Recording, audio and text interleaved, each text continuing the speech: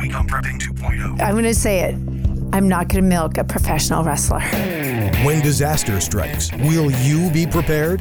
This is Prepping 2.0 with authors and prepping experts Glenn Tate and Shelby Gallagher. Online at prepping2-0.com. Get ready. Prepping 2.0 coming in 3, 2, 1. Welcome, everyone. This is Shelby Gallagher over here at Prepping 2.0, joined by my co-host on the show and co-host in life, Glenn Tate. Well, Shelby, as we have often said, there are two approaches to preparedness. There's number one, prepping, which is buying and storing commercially available stuff, and number two, homesteading, where you provide your own homemade stuff.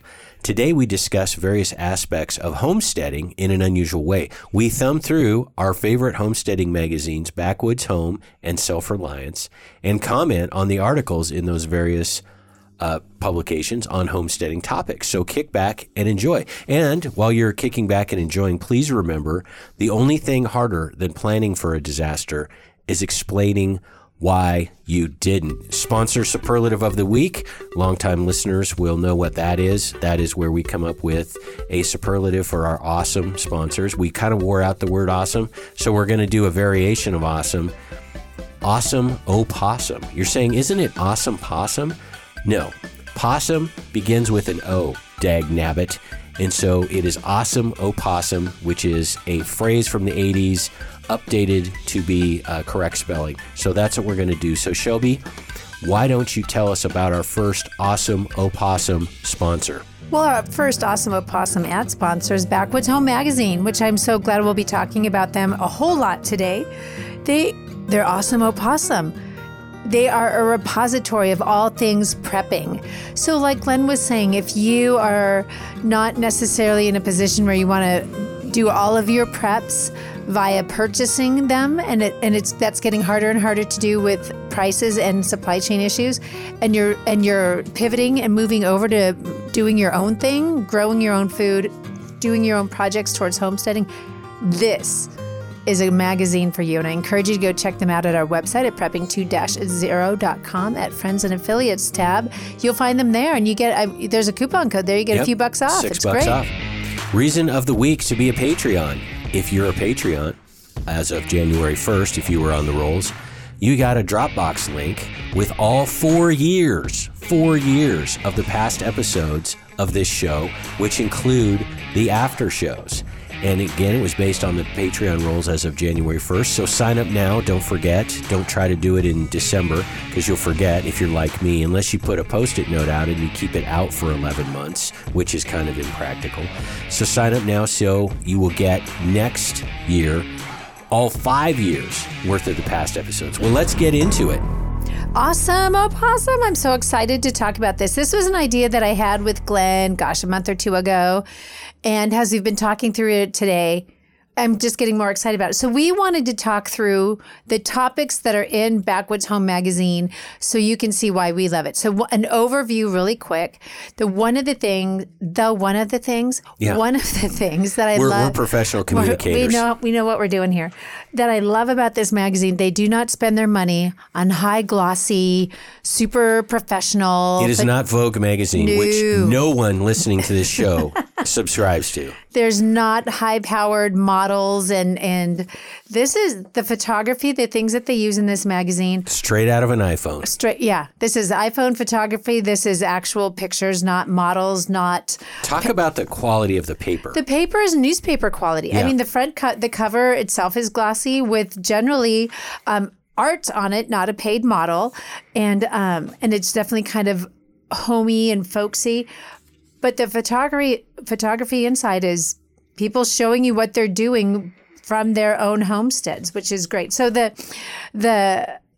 first issue that I have right here in front of me, and we have several that we pulled off of. Yeah, go ahead. We pulled off of our coffee table this morning. That's where they reside because we are subscribers. We pay for our subscription. It's not that much money, and we get a lot out of it.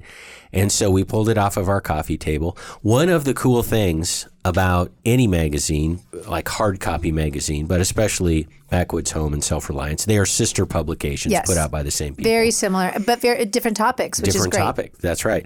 So one of the things about a hard copy magazine that is forgotten in today's internet world is that it comes, in this case, every 2 months, And you don't have to think, oh, gee, I'm going to set an alarm on my phone to tell me it's the first of the month, so I'm going to go check and see what the new articles are. Nobody's going to do that. You have to have it come in your mailbox in order to sit down and read it if you're like busy Glenn and Shelby. So that is an advantage of it coming to you. You know, it seems to me that Backwoods Home and Self-Reliance magazines, we tell you to prep and homestead, and Backwoods Home tells you how to do it. So let me say that again in English. We tell you to prep and homestead. Backwoods Home tells you how to do it. So here's a really good example. So I have basically, they come out every quarter. So I have all of the last quarters from about the last year, and Glenn has in front of him a copy of Self-Reliance. So here's one of the ones that I've really enjoyed, and I'm just going to kind of talk through it because these are things we've talked about. Right on the cover, it says the dairy issue, cow or goat. Winter calving. It's kind of like Ford Chevy. Right, exactly. Coke Pepsi.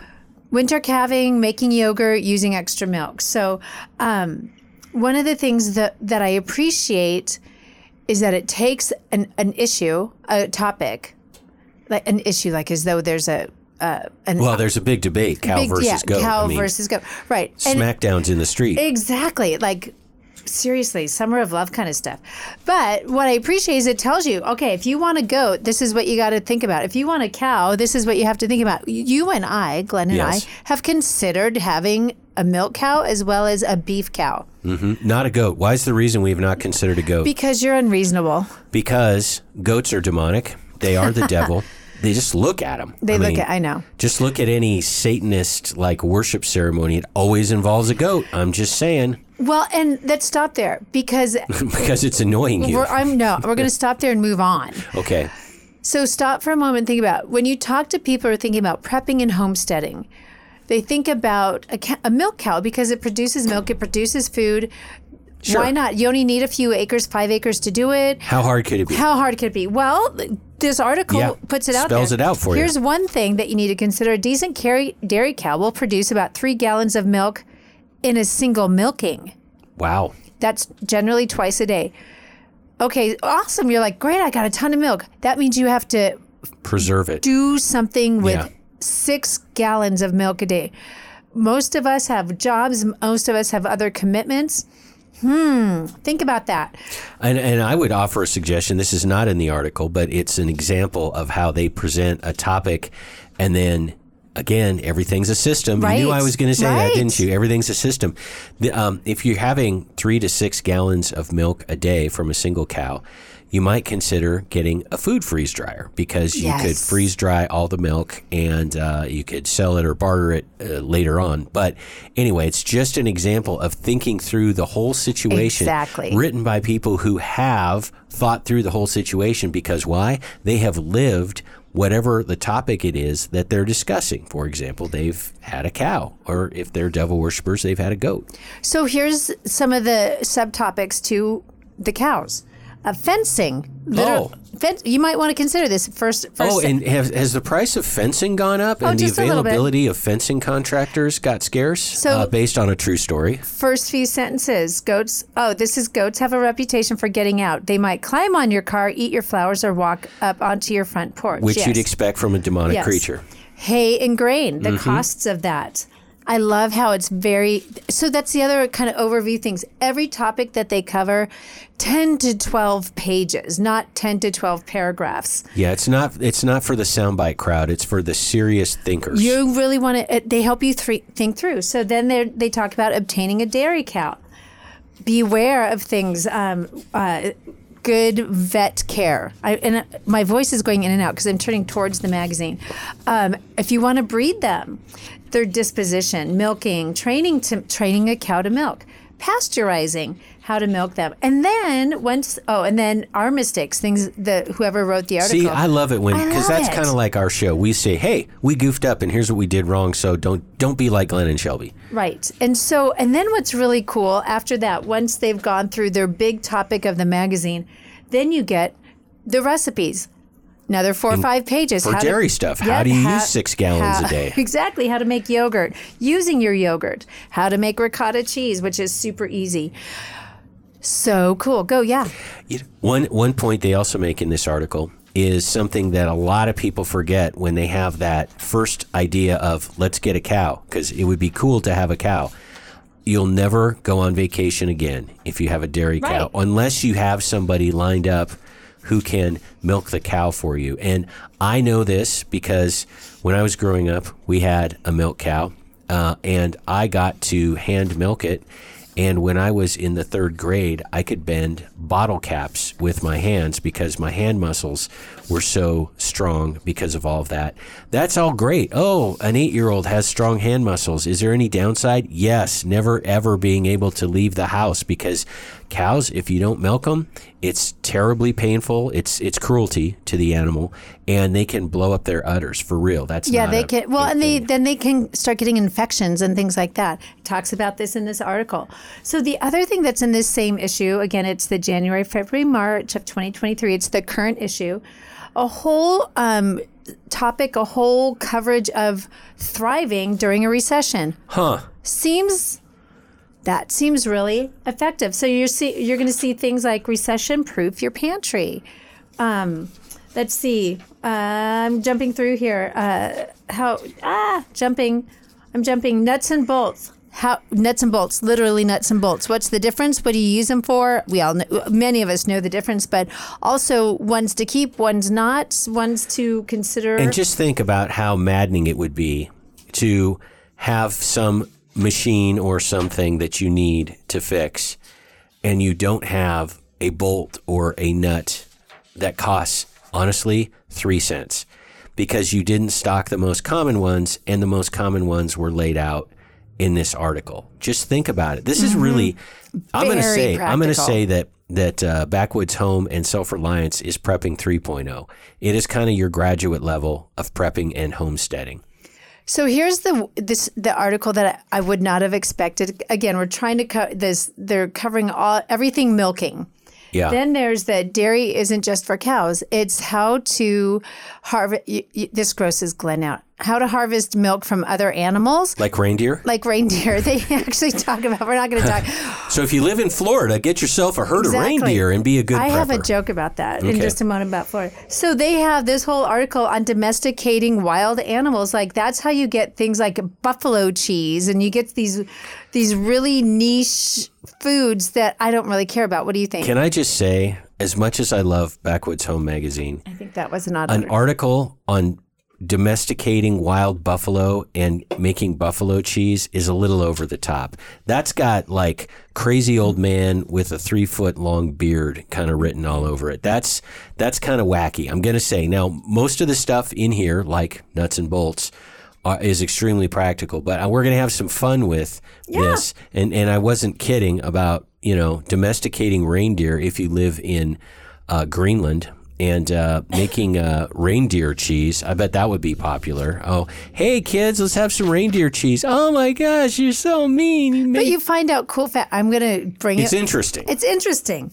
Cows account for, I just found this out from this article, account for 81% of the world's dairy production, which makes It ought to be 100%, but go ahead. And then reindeer milk, domesticated reindeer for people who live, I don't know, in the Arctic Circle. Oh, my God. You're kidding me. Richest of all the world's dairy. Didn't know that, did you? Did you know this, too? They have a whole article on snow dogs. Yeah, let's talk about that. Did you know there's a dog sledding organization in St. Augustine, Florida? I got to say that's a little weird. Maybe they're like swamp dogs, but not like snow dogs. Give them a call. Yeah. Their contact information. Yeah, just call up and they'll be like, listen, we're tired of people crank calling us. See, and this is interesting stuff. I mean, this is really cool coffee table stuff. I mean, even if we are not telling everybody out there to domesticate wild buffalo, parentheses, which will kill you, in parentheses, and make cheese out of an incredibly huge, violent, strong animal. I mean, you might as well try making cheese from a professional wrestler while you're at it. I mean, it's as terrible of an idea. I'm going to say it. I'm not going to milk a professional wrestler. There's our quote of the day. I'm going to switch gears here, and this is another thing that I appreciate as a whole of Backwoods Home Magazine. They have a homeschooling. they have a preference for homeschooling. So they have That is so awesome. It's so awesome. So right here in this publication, homeschooling as a prepper strategy. When stuff hits the fan, when school shut down, I don't know, like they did 2 years ago, it's a great plan. I talk about this in my books. I address this in my books. When stuff hit the fan in my books, you have to pivot. How do you get your kids educated? And I did the online school option before. Online school was like the thing. So what to teach, and then how to use these projects in a homeschooling environment. Exactly. Isn't that great? It's they get the whole thing about stuff is a system, and they systematize it, and they show you how things are linked. I think this would be a good time, Shelby, for you to describe the awesome Opossum sponsors that we have. Oh, absolutely. Let's talk about them because they're the ones that keep the lights on for us. So you can find all of our sponsors at our website, prepping2-0.com, under the Friends and Affiliates page. There you will find Forever Forward Apparel, Pro One water filters. We love ours. Oh my goodness gracious. Jared Savick, who is a great Montana realtor. You can find him at redstate-realtors.com. Katie Armor stands for Come and Take It. They specialize in body armor for you and I, not just the military. Numana Foods, great way to stock up your cabinets and your pantry with bulk freeze-dried food. Minuteman Coffee, of course, I'm high on them right now. You got that straight. And then Gibbs Arms has some great, we had them on recently on our show, and some of the specialty things they do for ARs. And that's GIBBZ Arms, GIBBZ Arms. So let's get back into the articles and things of interest in this particular issue. We're just focusing on one in this segment. And we'll jump around maybe. Yeah, we'll jump around. That's why we brought like 4 copies. So another cool another cool feature is that there's recipes in and these aren't just recipes, how to make Kraft macaroni and cheese. If you see all the ones online, they're like 1,000 uses for Miracle Whip. Oh my goodness gracious. These are your grandma's recipes. And the feature this month is using excess milk. We were talking about that at the beginning. If you have a milking animal, you're going to have like a reindeer. Yeah. cheesy vegetable soup, hot milk cake. Oh my gosh. Lemon mandarin rice pudding, berry sauce, buttermilk venison. Ooh. Buttermilk, how to make your own buttermilk. Some really great, and again, the pictures are, I'm looking at a floral tablecloth here with like crystal from The pictures remind me of a county fair where it's like the best prize for buffalo buttermilk. Just kidding, that doesn't exist. No, it doesn't. It does somewhere apparently, and then another cool feature, and we'll just again, we're just talking through the things we like. Yeah. There's a whole column of Ask Jackie. Jackie Clay Atkinson is a featured, and she does it all. So people get to ask her questions like putting lids on canning jars, feeding sheep cooked vegetables, warty skin on squash, canning meat and sauces. Warty skin, nobody wants that, especially on squash, because squash, like goats, is demonic. Squash tastes awful, therefore it is the vegetable of the devil. Canning nuts. Can you can pecans? And she talks about, because she's done it all, using ham bones, using a meat grinder, new garden space. So many good questions. The other thing that they continue in this particular issue is winter care and nutrition we're going to pivot here onto beef cattle. That is something we've considered There's a difference between milk cows and beef cattle? There is. What's the difference? Well, you're going to... one goes in a freezer and one goes in a mug. Yes. Well, the cow doesn't. You're going to keep your cow and make you food. But yes, you're destroying the simplicity of my observation. So we've considered that. We have 5 acres that we can finish off a beef cow with. What does that mean? We buy a steer that's a year or 2 old, and then we let it finish off on our property by chewing everything up and eating it. And the excess grass. We have like 2-foot tall grass. Yep. In some places, and our property is perfect. It's got a creek through it. It'd be easy for any domesticated animal, like a reindeer, for example, to drink out of the creek. So finishing off and then putting it in your freezer. So But you tend to finish off, and this is just my knowledge, and I'm just letting you know where I got some of my knowledge from. When you get a cow to finish off, you tend to get them in the spring or summer. And then through the winter, you tend to butcher them at about October, November. So you're basically mowing your grass with your cow, and then you're fattening it up right before you're going to put it in the freezer. So this talks about how to make sure that they have the nutritional needs that they need: feeders, grain, water, keeping good health. And here's another one. Another topic. Again, if we're going to cover cows, we're going to cover it all. And reindeer. Should I buy a bull? Yeah. This could be information that would be really helpful to avoid making a financial and safety terrible decision. Or great decision, depending. Great. So points to consider in beef cattle breeding. The only reason why you need a bull, ladies and gentlemen, is if you're going to breed it. And might I just say, much like buffalo cheese, I gotta tell you that breeding cattle is a little bit outside the realm of virtually every listener. That's something where you need to have facilities, you need to have capital. It is an extremely specialized business. It would be like saying, I like art. I'm going to open an art gallery, and I'm going to make money. I'm going to do $1 million auctions every month. Exactly. You need knowledge. You need capital. You need facilities. You need a lot of stuff. It's not as easy as, and this bugs me about surface level prepper homesteaders, the people that are prepping 0.5ers, right? They say it would be cool to be able to produce all my own beef, including breeding cows. So let's go ahead and do it. It's like, let's go get a bull and just go. Yeah. There's like 17 steps in between there, and they don't think of it as a system. It's like, I want beef on my property, add to cart. It's not that easy. So what's cool about this, read up on it if that's something, because there are people I think out there that might consider it, especially when you look at the food shortage. But what's nice about articles like this, and we have a moment or two before we have to jump into the break, as you can see, as we've talked through, I mean, we started out talking about cows and goats. What are you going to, milk? We're going to get milk. Don't forget reindeer. Or buffalo. We've talked about milk. We've talked about a couple of uses for cows. Now we're getting into breeding them and keeping a sustainable meat source and potentially. So we've gone from the very simple to the pretty complex.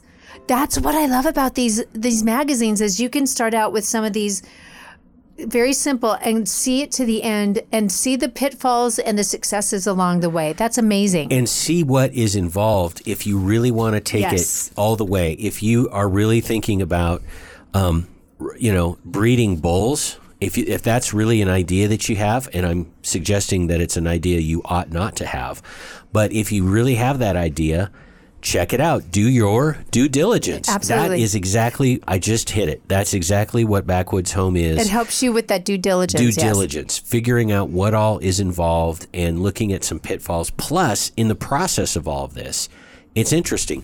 Even if you're not going to breed bulls, you can at least learn something about it. Absolutely. So, folks, we're going to talk, obviously, much more about this on the other side of the break. Glenn's going to talk about Backwoods Home Magazine and firearms. Ooh, that could be interesting.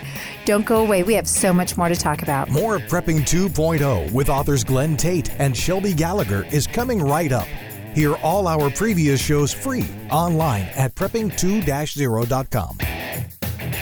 In a tactical situation, your AR is your life. Gibbs Arms makes a sweet feature, the only side charger that can use a standard bolt carrier group with no modification. Gibbs makes them in 9mm, 5.56, and 308. In fact, Gibbs Arms has been granted 8 patents for unique innovations. The company started back in 2008 when 2 Boeing engineers realized no one else made what they wanted. Take a look at their website and see all the ways Gibbs Arms can help you mod your AR. Gibbs with a Z, arms.com. That's GIBBZARMS.com.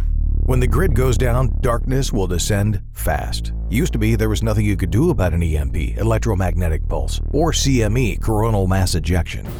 Now you can protect your electronics, protect your family, thanks to EMP Shield. EMP Shield invented a simple-to-install device that prevents whatever's connected to it from frying in an EMP or CME, and it costs just a few $100s. EMP Shield has been tested by independent laboratories and passed muster with the government, which has ordered lots of them. Google EMP Shield and see for yourself. And save some money. Get a $50 discount per device. Go to prepping2-0.com. Click on the Friends and Affiliates page, then click on the EMP Shield logo. At checkout, use coupon code PREPPING2.0. It's all one word. Shelby Gallagher here. We found that you need to layer your food preps. Yeah, this is Glenn Tate here. A lot of times the hardest part of layering is the long-term foods. We love NuManna foods, which have a 25-year shelf life and are non-GMO. Also, organic meals are available. NuManna comes in family-style portions and in bulk.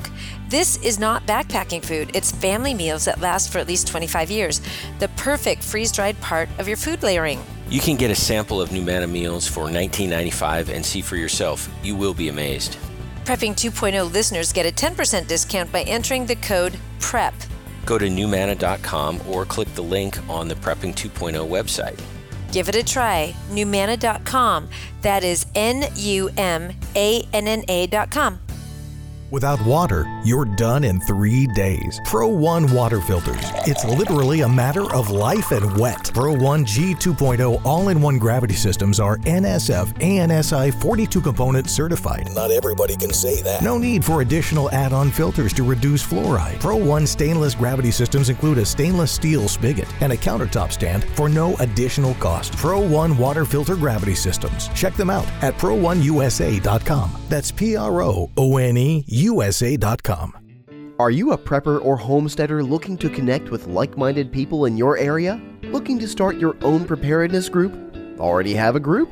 Well, look no further than PrepperNet. PrepperNet is dedicated to personal responsibility, individual freedoms, and being self-reliant. PrepperNet has monthly meetings in over 100 cities where you can meet and learn with like-minded people in your area. PrepperNet, where preppers unite. Find us online at preppernet.com.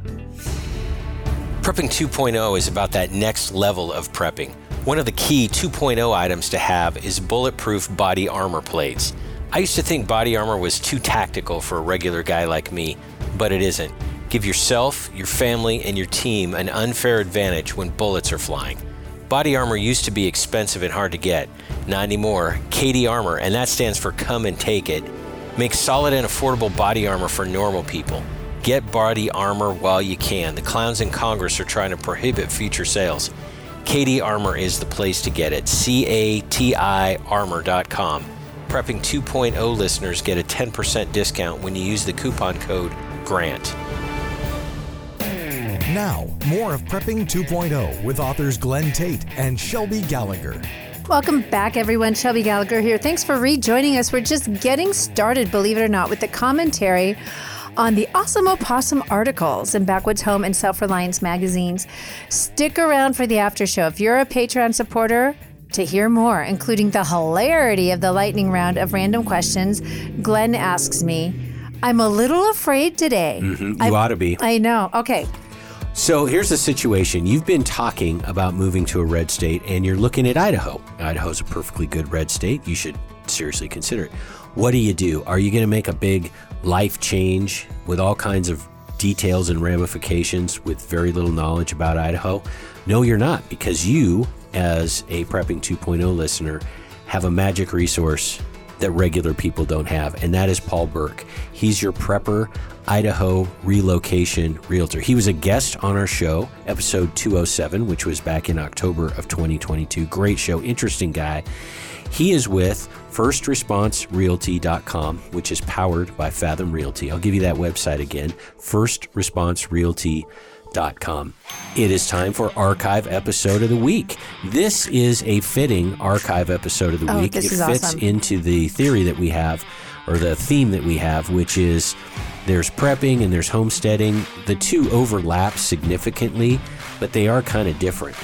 And we did an entire episode on this because what? We're prepping 2.0. With a really awesome homesteader. That's right, Derek Smiley. And it's called Homesteading and Prepping, Similarities and Differences. It aired originally on March 13th, 2019. So that's episode 21. We tell you about archived episodes because we have so many new listeners on every new show. We want new folks to know that even though we're in the 200s on episode numbers right now, that there's all kinds of goldenness from the past. So I would like to describe one of my favorite columns in Backwoods Home Magazine. Every month, or every quarter, excuse me. Exactly. And that is, it's on firearms by Massad Ayoob. Massad Ayoob is the king of self-defense stuff. I have taken a 40-hour handgun self-defense course from Massad Ayoob. I took it. I went to Arkansas. It was a great trip. Had a lot of fun. He is amazing. He is the king. He has a deal. If you take his course and you pass it, he will testify as an expert witness if you were involved in a self-defense civil or criminal case. He'll testify for you for free. Getting into a Massad Ayoob class is kind of hard to do nowadays. He's in high demand. Anyway, he's the guy. He knows his stuff. And here is an article he did in a recent episode. It's the current. Right, January, February, March of 2023, issue 191 for those keeping score at home. And tell me if this isn't something that is, number one, of interest, number two, informational, if you're not, a big firearms person. And that is the difference between so-called military guns and civilian guns. And he does a really nice topical, introduction to the various common military guns, AR-15s. Of course, military version is an M4. AK-47s. Military version is AK-47 and AK-74s. And he goes through and he talks about them, and he comes to the conclusion quite wisely and accurately, because he's Massad Ayoob. I mean, he doesn't make mistakes on guns, that military guns and civilian guns are the same thing, except for the full auto feature on some military weapons. And I think it was Massad Ayoob who said this, but if it isn't Massad Ayoob, it's Glenn Tate, two equally qualified firearms experts, I'd like to add. Equally qualified. Oh, yeah. That full auto is dumb. It is a waste of ammunition. The recoil, the muzzle rise is so significant that they become anti-aircraft guns, even if you don't want them to be, because you end up after a burst, you're shooting yards above your target up into the air. So anyway, I just wanted to highlight that, it's not all, buffalo cheese, okay?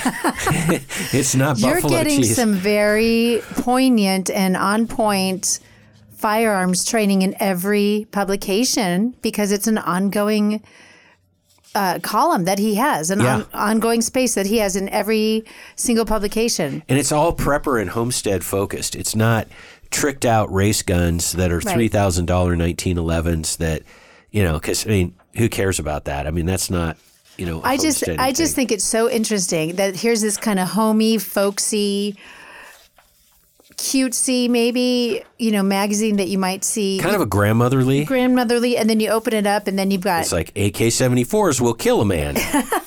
So let's go on to another topic that I wanted to kind of flesh out here, because it's kind of the time of the year. So from the July, August, September 2022 publication. What's the issue number? 189. Okay.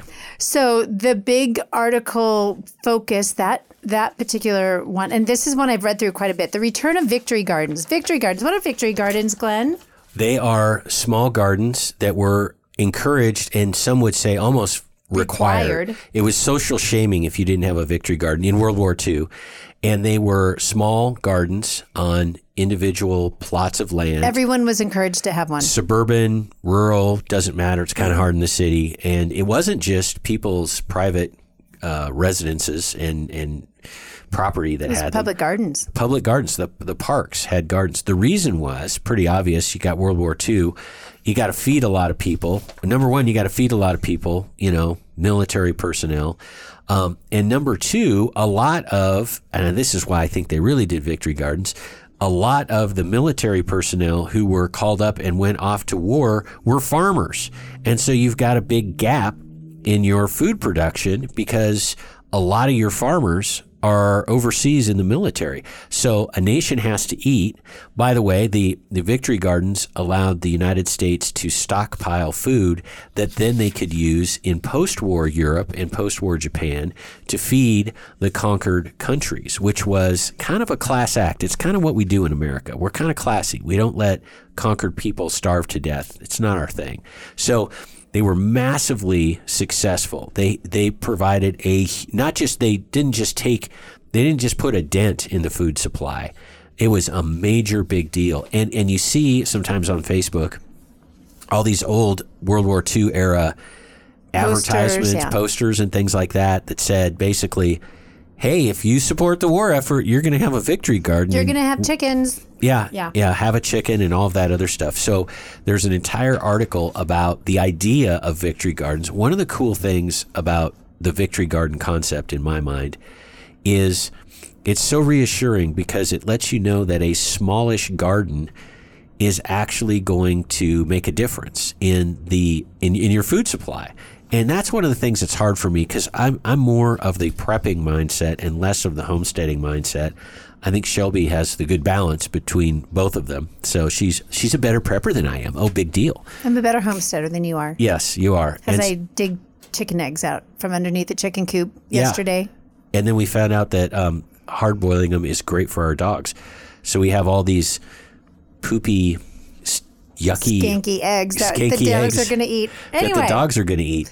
So enough of recipes from the Tate Gallagher household. Follow us for more recipes. So I wanted to continue the thought on Victory Gardens. Please do. So that's what people are listening for. That's what a Victory Garden is. I knew that. They were vegetable, fruit, and herb gardens. We weren't growing dahlias. We're not growing roses. We're growing food here. And they talk about in this publication, they talk about the history. Did you know that during World War II, I'm pulling this right out of here, about 1/3 to 1/2 of America's fruits and vegetables came from Victory Gardens? That is stunning. I knew it was high. I had no idea it was that high. Yep. Talks about how the government was encouraging it. I would say, you tell me, the reason why this article is so poignant is it feels like we're kind of in the same boat as we have this sort of supply chains and supply chain issues and shortages that we're talking about. Go ahead. The big difference is now the government not only does not encourage people to be self-reliant, the government goes out of its way to make people dependent. However, the basic reality of Victory Gardens and how much food they can produce is undeniable. It's just that the government isn't exactly helping. Right. I know you didn't think they were. No, they're not. Oh, gosh, no, that's the big difference. Government isn't saying that right now. If anything, they're doing things to make us more dependent upon them. Very different government we live with these days. So it's kind of the subheadings in this article is right now we're in a perfect storm, things that you should grow in a Victory Garden. And this is key because don't grow, squash, which is disgusting.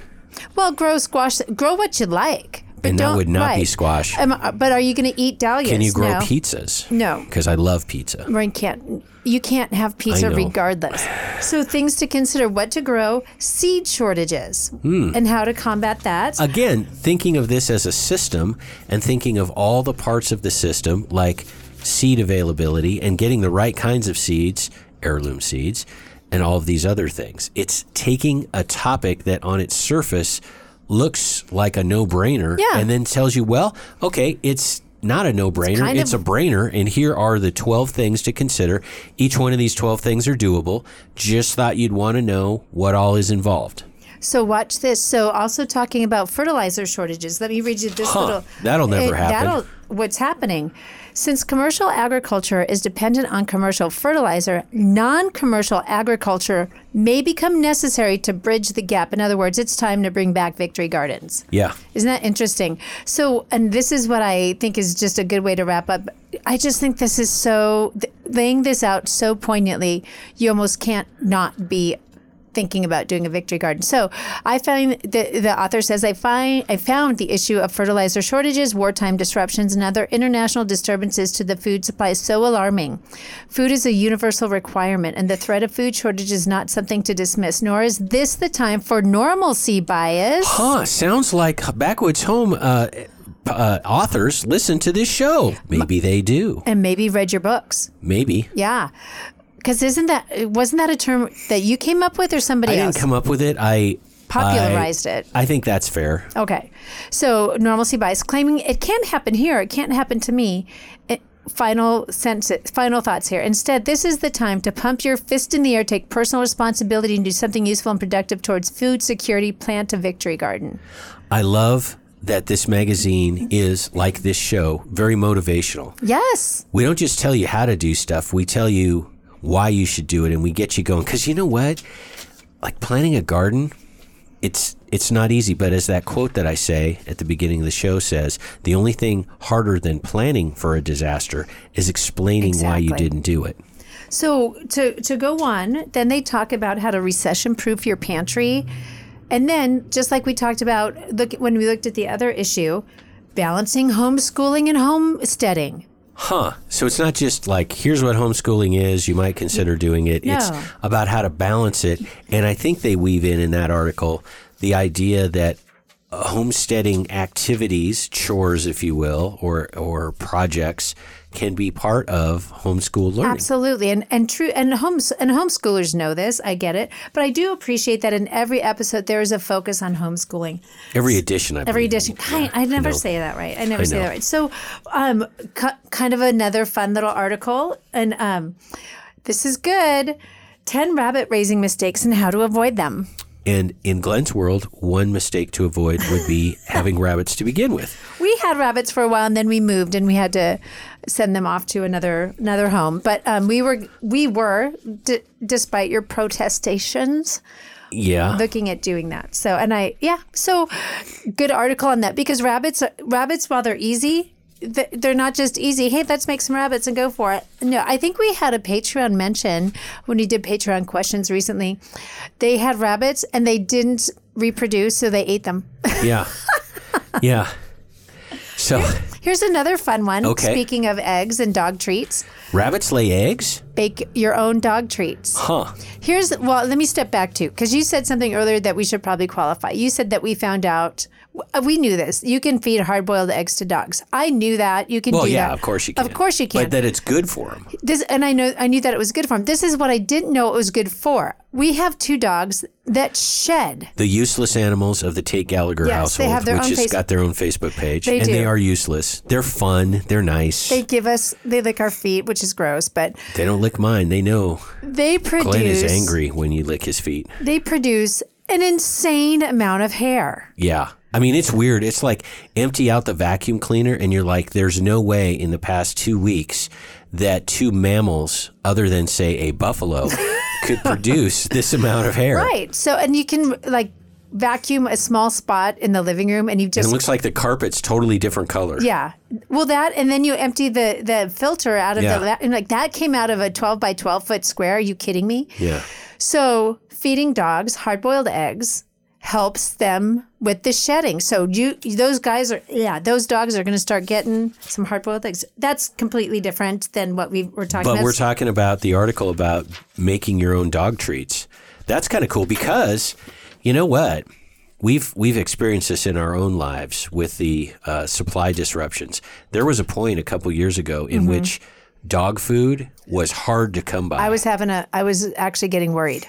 And I know that, yes, you can feed dogs eggs but I also want to make sure that it's nutritionally balanced. So. Well, and also with dogs, you can't just switch up their diet. No. You know, they're not like people where you can go from Taco Bell one day to McDonald's the next. You can really, and you can create messes that way too. Yeah. So here's another cool thing. And again, you're seeing a theme through here. It's the return of victory gardens. They're talking about, they've mentioned the World War II time. So guess what? Now we have a whole nother article flipping pages. Grandma's thrifty wartime recipes. Yeah, how to make these recipes, like how to make popcorn cereal. It actually looks really good. It's got cinnamon on it. It's pronounced cinnamon. Lentil loaf. So kind of like meatloaf, but with legumes. Hard pass on that.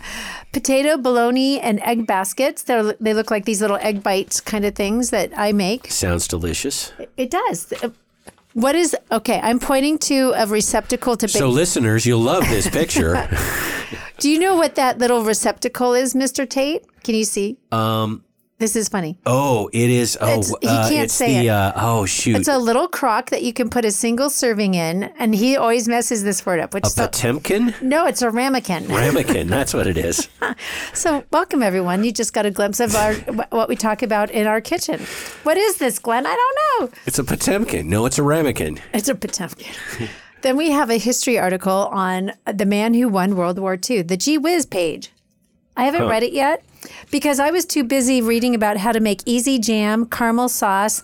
These are going back to Grandma's easy, cheap onion pan drippings gravy. Ooh, some really good, just wartime thrifty recipes. That is kind of awesome. Here's the other cool thing, and this is one of the things that makes me really miss where we came from. And living in Washington State and me also living in Oregon, what grows wildly everywhere and is considered a noxious weed? Marijuana. True, but no. But that's a controlled industry. Oh, right. Okay. We're talking about actual weeds. Oh, we're talking about real things, not that made up produce things. really good food, actually. Pine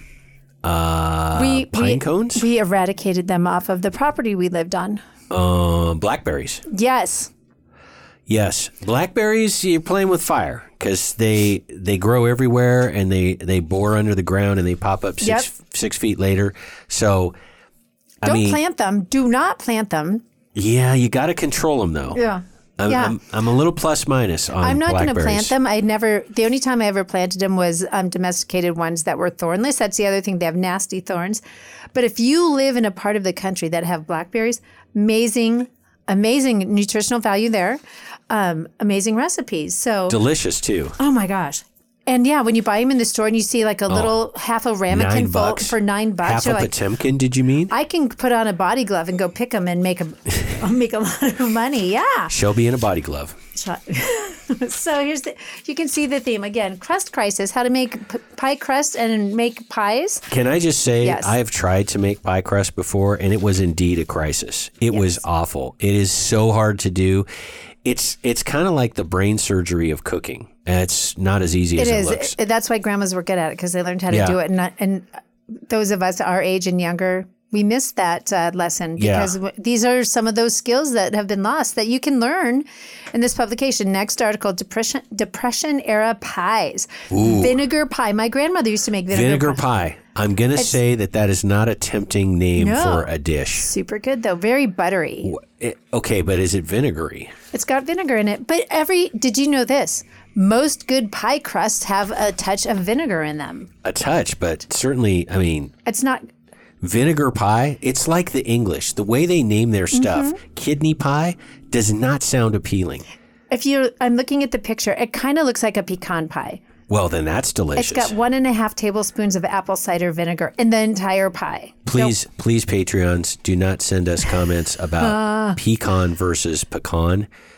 I know it's like whether chili should have beans or not. It's like this huge dividing line in America. And yes, oatmeal pie. Now that sounds good. I like oatmeal. Yes, I like pie. Sour cream raisin pie. That sounds. And then again, the that sounds like you're trying too hard to get rid of your 6 gallons of milk a day. And you're trying to be frugal. And then we have our Ask Jackie. There's frugal, and then there's making gross food. Right. Then we have our Ask Jackie column. Okay, you're moving on. Here's the fun article for you. Okay. This is actually pretty hilarious to read. So, the good, the bad, and the ugly of keeping a buck. When I say buck, I'm talking about a male intact goat. You mean a demonic creature? Yes, I do. So, and this is a funny article. Admit it. Look at that picture. That looks like a demon creature. This right here should probably be... Looks like something they'd be worshiping in public schools. That's how bad it is. Whoever wrote this was awesome in terms of talking about...